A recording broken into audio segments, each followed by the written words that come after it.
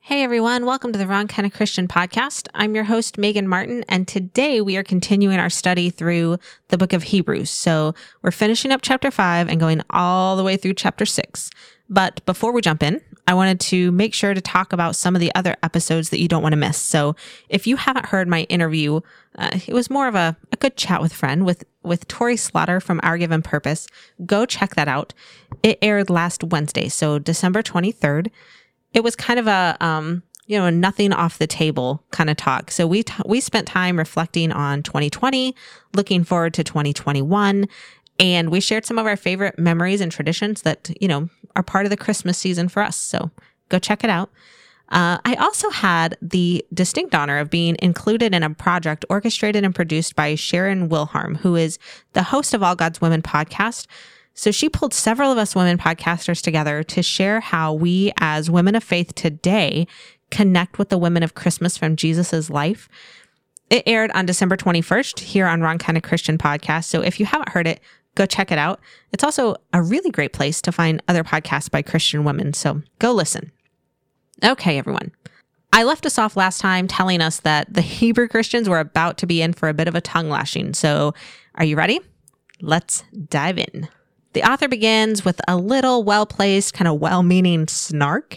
So verses 11 through 14 say, "We have much to say about this, but it is hard to make it clear to you because you no longer try to understand."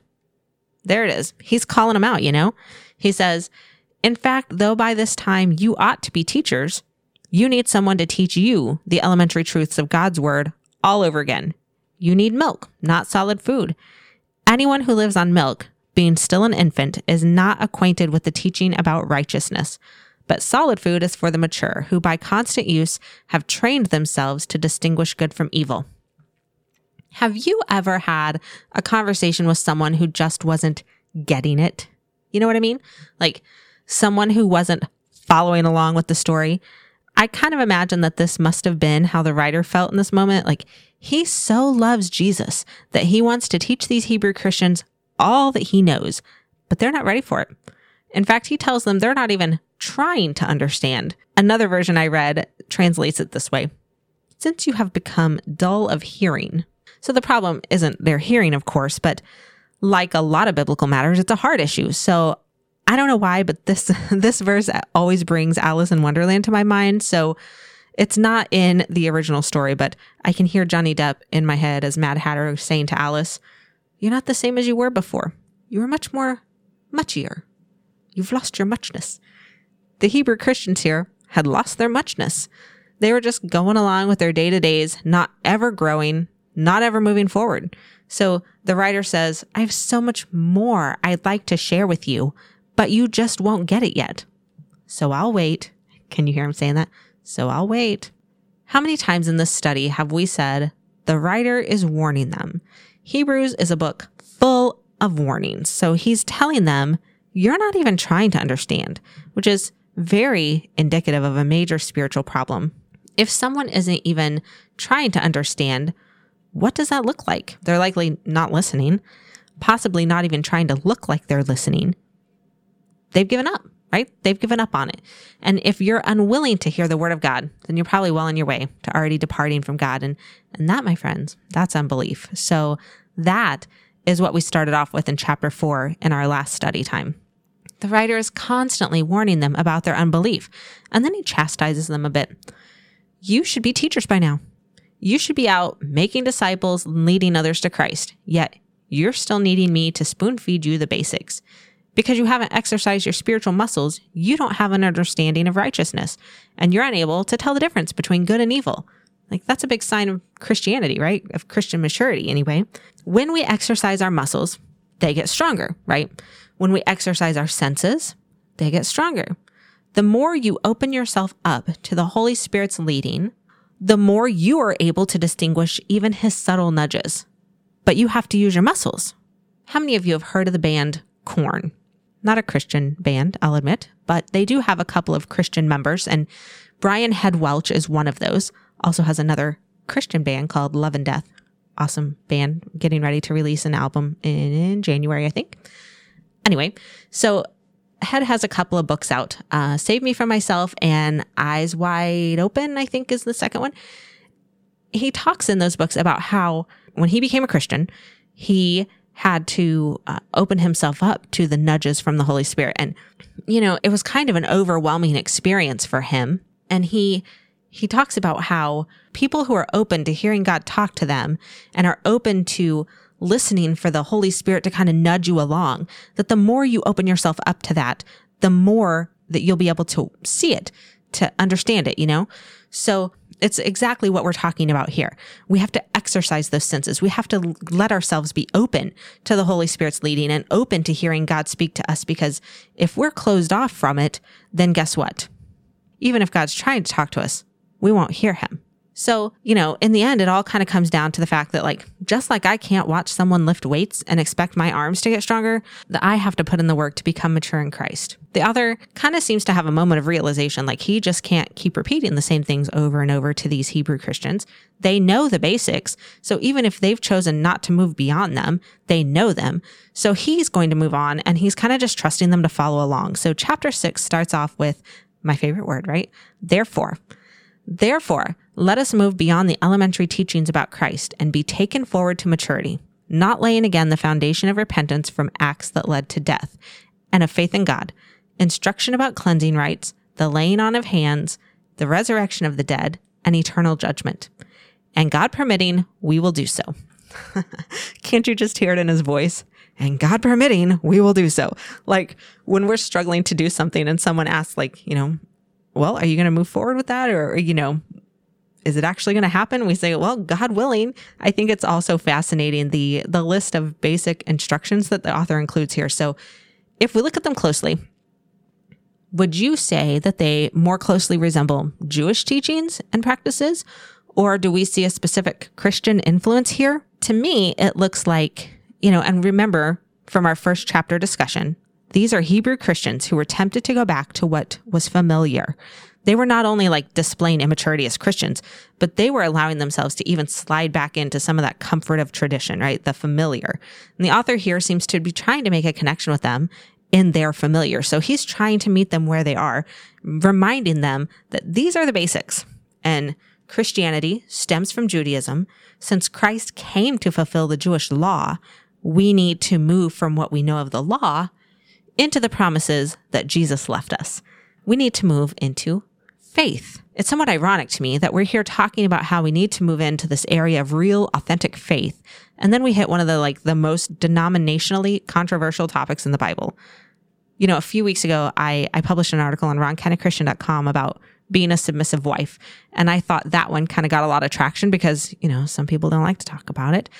This one is likely bigger than that. So some people call it a question of once saved, always saved. And before we move on, I just want to be clear that I'm not coming at these verses with any kind of a denominational lens. I want to read it and understand it as a child of God and a student of God who is, diligently working to study his word and apply it to my life. So let's take a look. Verses 4-6 in chapter 6, verses 4-6. It is impossible for those who have once been enlightened, who have tasted the heavenly gift, who have shared in the Holy Spirit, who have tasted the goodness of the word of God and the powers of the coming age, and who have fallen away, to be brought back to repentance. To their loss, they are crucifying the Son of God all over again and subjecting him to public disgrace. Well, the author doesn't really seem to mince any words there. The very beginning here says, it is impossible. So while I'm adding emphasis with my voice, it's because the word impossible is in a position of emphasis, It's not just meaning that it's going to be difficult. It doesn't say it's going to be really hard to come back from that, That's not what he's saying. It literally means it's not possible. There are just a few other places in the book of Hebrews that the writer uses the same word for impossible. Chapter 6, verse 18 says it's impossible for God to lie. Okay, well, I don't want to think of that as it's difficult for God to lie. No, it's impossible. He can't. Chapter 10, verse 4 says, it's impossible for the blood of bulls and goats to take away sin. Chapter 11, verse 6 says, it is impossible to please God without faith. Not that it's hard. It's going to be a really difficult process. That's not what it says. It's impossible. You can't do it. And neither is it that those who experience these amazing spiritual experiences, but have fallen away, to come back to repentance. So the author tells all of these amazing spiritual experiences. He lists them out, He tells of people who have been enlightened with a new light shining on their minds and their spirits, allowing for understanding and insight into what he's saying. He's talking about tasting the heavenly gift, a real experience like repentance and salvation. He's talking about sharing in the Holy Spirit, which means more to have a fellowship with the Holy Spirit, kind of that give and take, a relationship with the Holy Spirit. He's talking about people who have witnessed and experienced the goodness of the Word of God and have realized that its goodness was working in them. And they've experienced the supernatural power of God himself. And so then here comes the problem. If someone has experienced these things and then falls away, it is impossible for them to return to repentance. That's what it says. Impossible to return to repentance. So even though I think it pretty clearly states that there are people who experience these things and then fall away, the question out there is, well, it's not really just a question. It's kind of a huge debate about whether these people were ever really saved to begin with. So, world-renowned Bible scholars and commentators all have opinions on this, and many of them, shockingly don't agree with each other. So each side kind of has its fair points. On the one hand, biblically speaking, we know that people can have crazy supernatural spiritual experiences and not be saved. Like Jesus even tells us about this in Matthew chapter 7. He says many will call out to him and, even perform miracles in his name, but only those who do the will of the Father will be saved. Gosh, that's a scary thought, right? I mean, eye-opening, but scary. Like, I can't just be going along doing whatever it is that I want to do, whatever I think God needs me to do down here.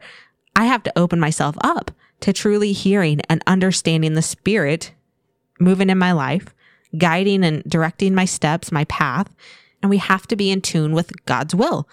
Please don't let that frighten you too much, that you can't ever get there. That's not what it's saying either. Remember those spiritual nudges we were talked about earlier. If we open ourselves up to truly hearing and understanding the Spirit moving in our lives, then I think we're more likely to be following along the path of God's will. We know that people can be religious, and I use that I'm in quotes here, so religious, and not be saved. Like the Pharisees we read about in the New Testament, those are good examples of that. They evangelized, they prayed, rather impressively, mind you, They observed religious traditions and they fasted on a regular basis. Yet, even still, Jesus called them sons of hell. So, the question's really about the heart. It's a heart issue. Isn't that what we've said time and time again? It's all a heart issue. And so here's the question. Were they ever really saved, or was it all just a show? And the other side of the coin is a very human response to this question.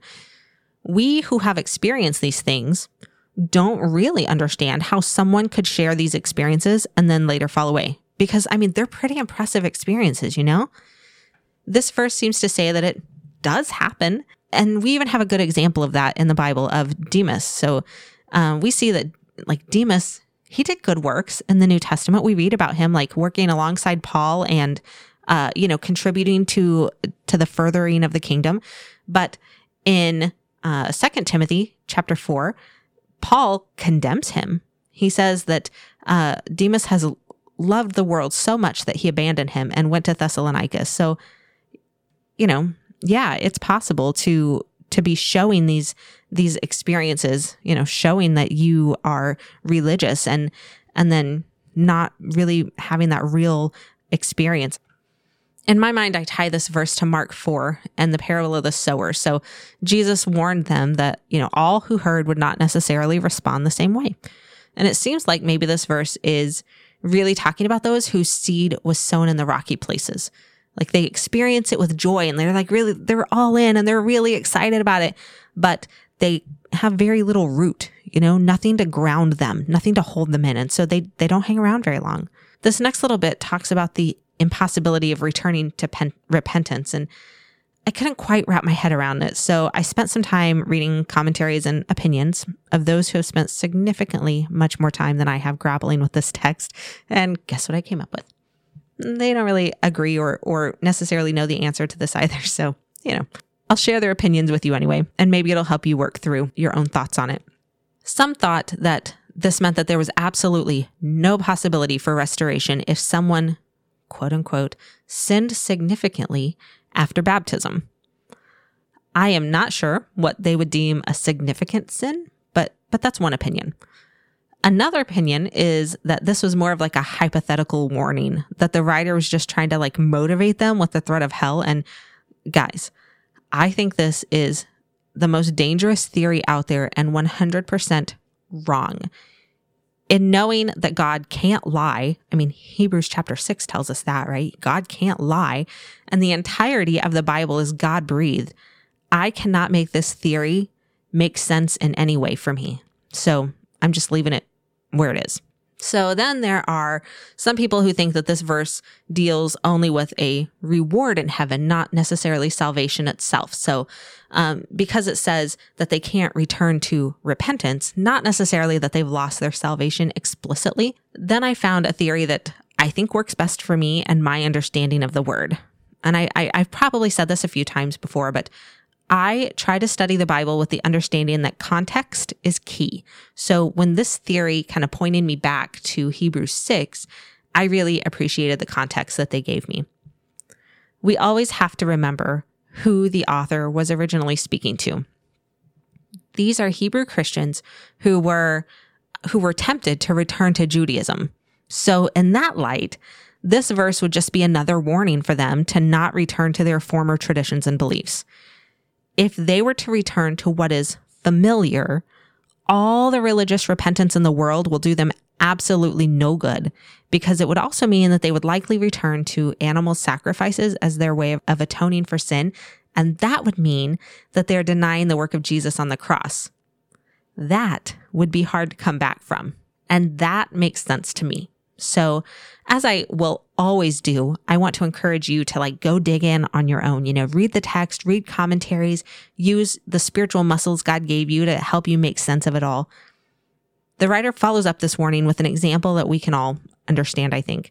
Verses 7-8 say, "Land that drinks in the rain, often falling on it, and that produces a crop useful to those whom it is farmed, receives the blessing of God. But land that produces thorns and thistles is worthless and is in danger of being cursed. In the end, it will burn." It's like he's saying, you've been blessed, now you must be fruitful. And it reminds me of Matthew chapter 7, when we're told that we will know them by their fruits. I kind of resonate that in my mind every time I am listening to a speaker or I'm reading a book and trying to figure out if this person's really on par with what God is saying. You will know them by their fruits. Do their actions say that they belong to Christ? Hebrews 6 warns us that if they're not, or if they're bearing thorns and thistles, then they will be cursed. The Hebrew author, I'm getting really tired of calling him the Hebrew author. I wish I had a name to attach to it instead. But anyway, the Hebrew author seems to have a moment of clarity in the way that he has been speaking to them. So maybe he's realized that he's been a little bit harsh on them. Verses 9-12. "Even though we speak like this, dear friends, we are convinced of better things in your case, the things that have to do with salvation. God is not unjust. He will not forget your work and the love you have shown him as you have helped his people and continue to help them. We want each of you to show the same diligence to the very end, so that what you hope for may be fully realized. We do not want you to become lazy, but to imitate those who through faith and patience inherit what has been promised." I love how he encourages them. He's just laid it all out there for them, calling them all out on their potential unbelief and their temptation to return to Judaism. But he follows it up with words to spur them on a little bit. His own way of saying, you've got this, you can do this. Look what you've already done. God won't forget that. We don't want you to forget it either. Keep going, keep going. Don't we all sometimes need encouragement like that? Sometimes we feel like God isn't seeing us, but that isn't true. It can't be true because that would be outside of his nature. I wonder if maybe sometimes we feel this way because we're relying on like human acknowledgement, like we need human applause and a pat on the back from our fellow people here on earth to help get us through and convince us that we're doing the right thing. And when it doesn't come, we get discouraged and we wonder, why keep going? Why do I keep trying to do this? Well, I'll tell you why. Because God hasn't forgotten and God has noticed. He has noticed, and if you're moving in line with his will, he wants you to keep going. Keep going. Imitate those who persevered. Be like Abraham.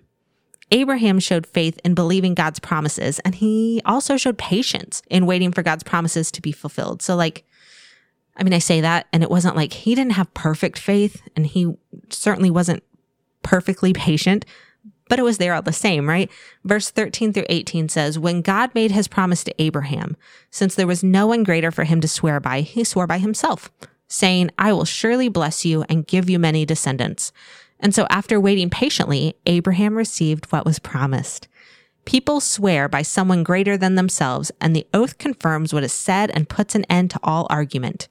Because God wanted to make the unchanging nature of his purpose very clear to the heirs of what was promised, he confirmed it with an oath.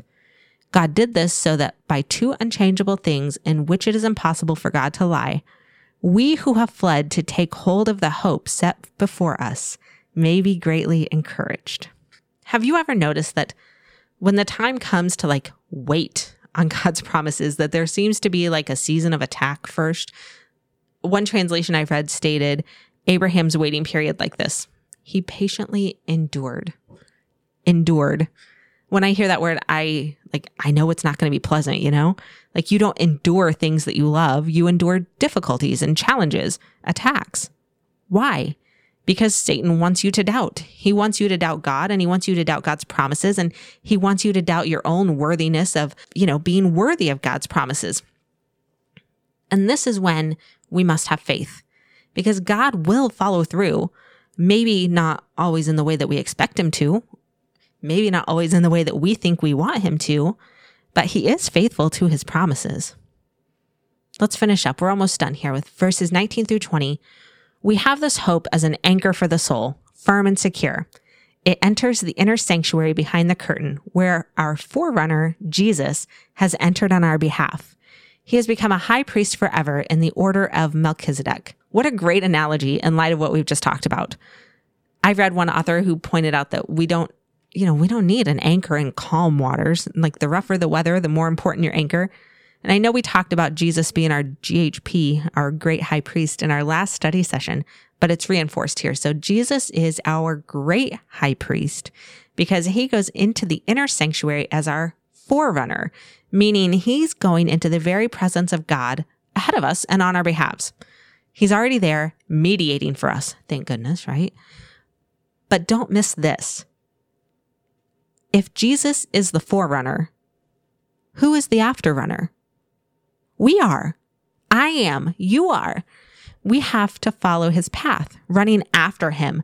So many times we see, we see this Christian journey as a race in the Bible. And I think it's important to note here that it's a marathon. It's not a sprint. So run the race, friends. Run the race following Jesus's path. Starting in January, so next week. Wow, that's crazy, right? Starting in January, I'll be releasing a Bible study episode every week instead of every other week. And usually there'll also be an interview or another episode aired as well during the same week. So that means next week we'll get to talk about the mysterious Melchizedek. And if all goes well and as planned, I'll be chatting with someone from the I Am Second team. So Doug Bender, who has a new book coming out this month, actually in 2 weeks, is called I Found Love. He's going to call into the show and we'll talk about I Am Second and his book, I Found Love. Are you familiar with the I Am Second movement? It's a great place to connect with others who've not lived perfect lives, but are putting it all out there for God's glory. So go check them out on social media and I'll tell you more about them hopefully next week. Until then, friends, I hope you all have safe, fun, memorable New Year's Eve celebrations. Happy New Year, and I will talk to you next week. Bye.